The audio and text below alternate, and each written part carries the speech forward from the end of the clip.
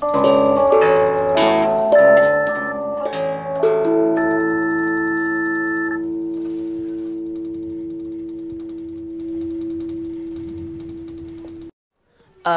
to our presentation about when we went to the Capitol in Washington, D.C. Today we are going to tell you about the highlights of our trip and how we created a relationship with the idea of politics and politicians. I'm Scarlett. I'm Eli. And I'm Kentaro.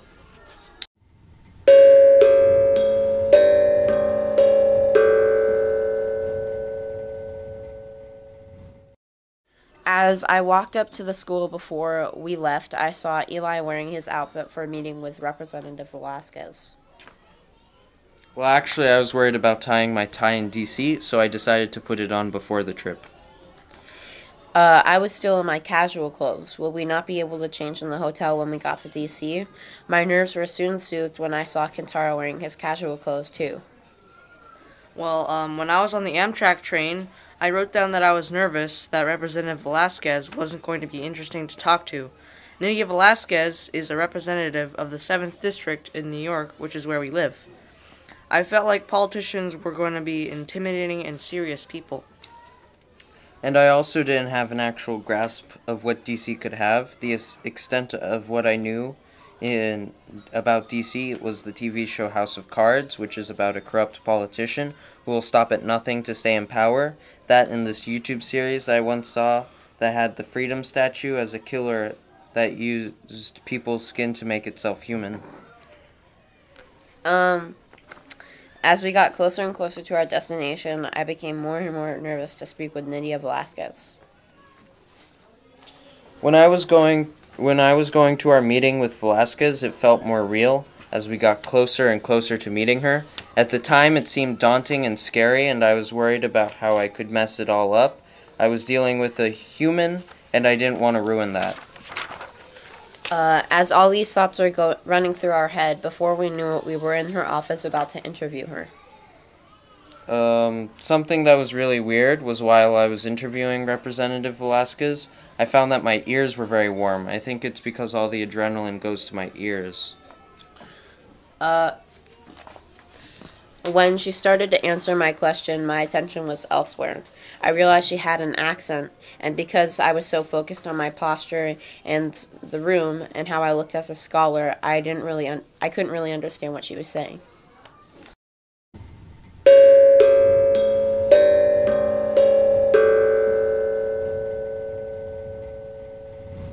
I was imagining what she was going to be like when we entered the room.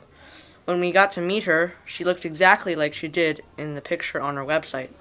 My nervousness was gone when we were talking to her because she was enthusiastic and when she would answer my questions, and I could also tell that she cared a lot about the issues we were talking to her about. But she was also stuttering and couldn't remember what she was saying at times. This was the first time on this trip that I realized that these people that are behind politics are also human and also can make mistakes. They aren't perfect either. When we were interviewing Jesse Rodriguez, the staffer for Senator Gillibrand, it felt more casual and less intense. I think it was because before Velasquez, I had no idea what to expect, but afterwards I knew what I should expect for our interviews.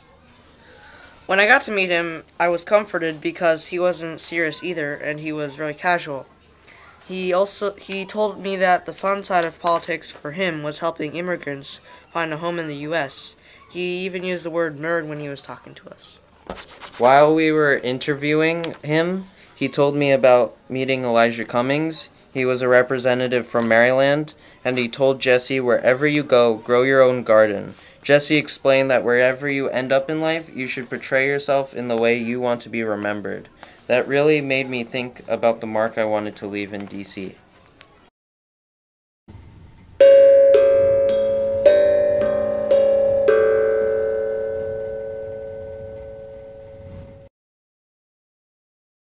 At the Italian restaurant, Sonoma, we got to talk to Miss Lauren's stepmother and her father.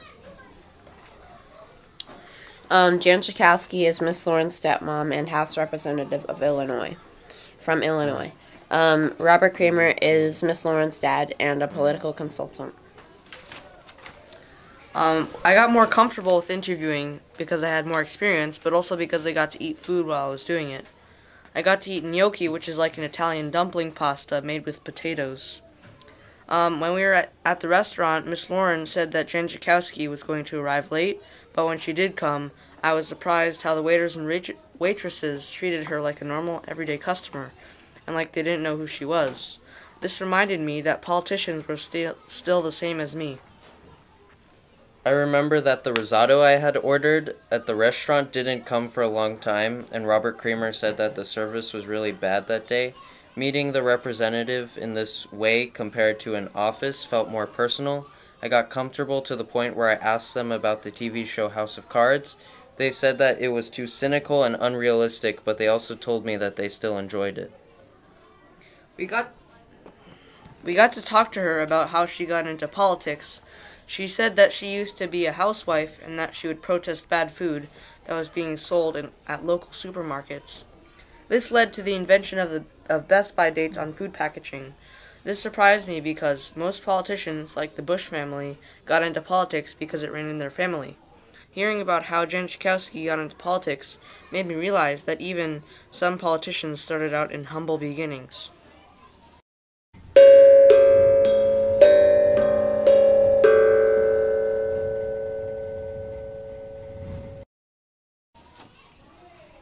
The Capitol was very amazing. I felt very special that I could get a private tour of it. There were also paintings of Patsy Mink, the first Japanese-American congresswoman, and Shirley Chisholm, the first African-American congresswoman to be elected to Congress.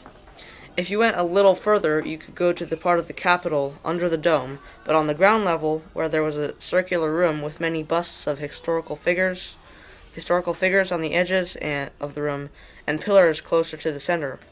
In the middle of the room, there was a star on the ground. Robert told us that this was said to be the very center of Washington, D.C. When we were walking up the stairs, we saw a picture of Blanche Kelso Bruce, the first African-American senator who ever served a full 6-year term in the National Senate. The dome of the Capitol was a massive circular room with paintings and statues surrounding it. If you looked up, you could see the ceiling of the dome where there was one big painting on it.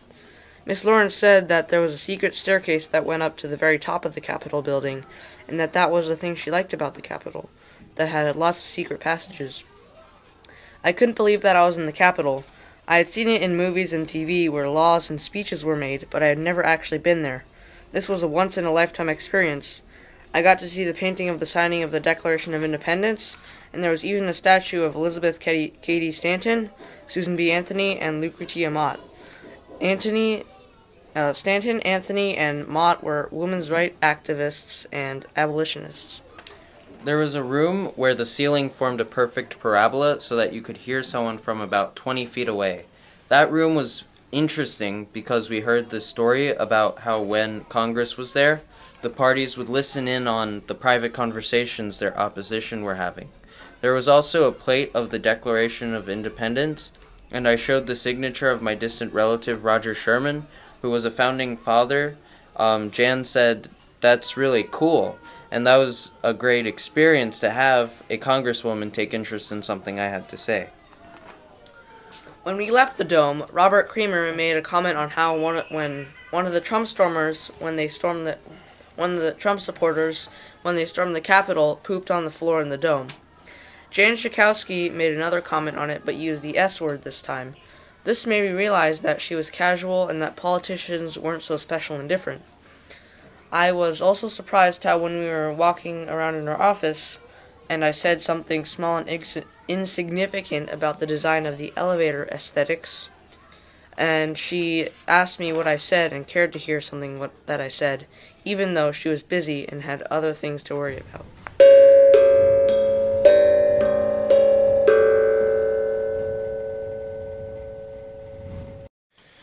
The cafeteria at the Capitol is obviously very big and fancy. The ceilings were really tall, and all around us there were politicians with little American flags on their suits, along with their staffers and maybe some of their family members. There was also food out so you can serve yourself, like a buffet. There was bean soup. I I thought it was a little funny because my mom also makes bean soup, and it made me more comfortable because it reminded me of home. I also thought it was cool that the Capitol had their own traditions, just like me and my mom. We got to ride the special train line that goes directly from the Capitol to the office buildings that Congress uses. When I did that, I felt very lucky that I got this exclusive opportunity. When we got to the Congressional cloakroom, it was called that because the representatives used to put their cloaks inside it. There were phone booths and chairs to sit in. The phone booths were used in case a representative needed to be called on for votes, needed to be summoned for votes and things like that. We were also on the House floor while it was in session. I saw a more serious side to politics. I saw Republican representatives talking about the Biden administration. A little serious there, Ken. I just remember in the cloakroom there was a refrigerator that had a paper on the side of it with a list of all the senators' water preferences, like tap or sparkling or stuff like that. Yeah, well, I guess. Speaking of the Senate, we got that tour of the Senate from Senator Durbin's staffer, who also told us about this candy desk that senators would use to take candy out of to eat. This also gave me comfort because it showed me that some of the senators also have a sense of humor and a sweet tooth, even in the most serious of situations. I realized that even though politicians have hard jobs, they still enjoy some candy like other people. Senator Durbin's staffer also told us about these stairs that had holes in them, where pages are people who do services for senator, stuff like carrying things for them. They would put blocks of ice under the stairs through a trapdoor that led to the Senate floor, and actually that trapdoor is cool because when Senator Durbin's staffer pulled the trapdoor open, the inside part had all the signatures and names of pages that worked there, like a yearbook or something like that. And that seemed really strange to me because it seemed inappropriate for that type of serious setting where laws are made.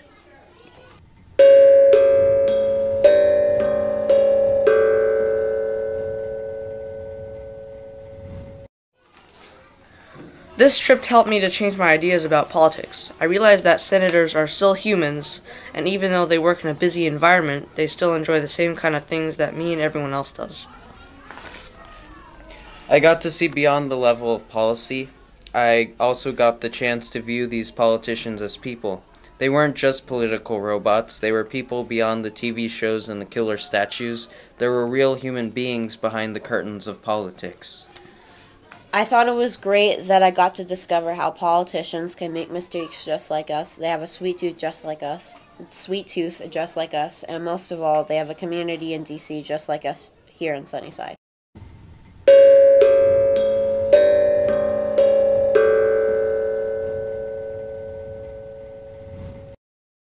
Thank you for listening to our podcast. We hope you enjoyed it.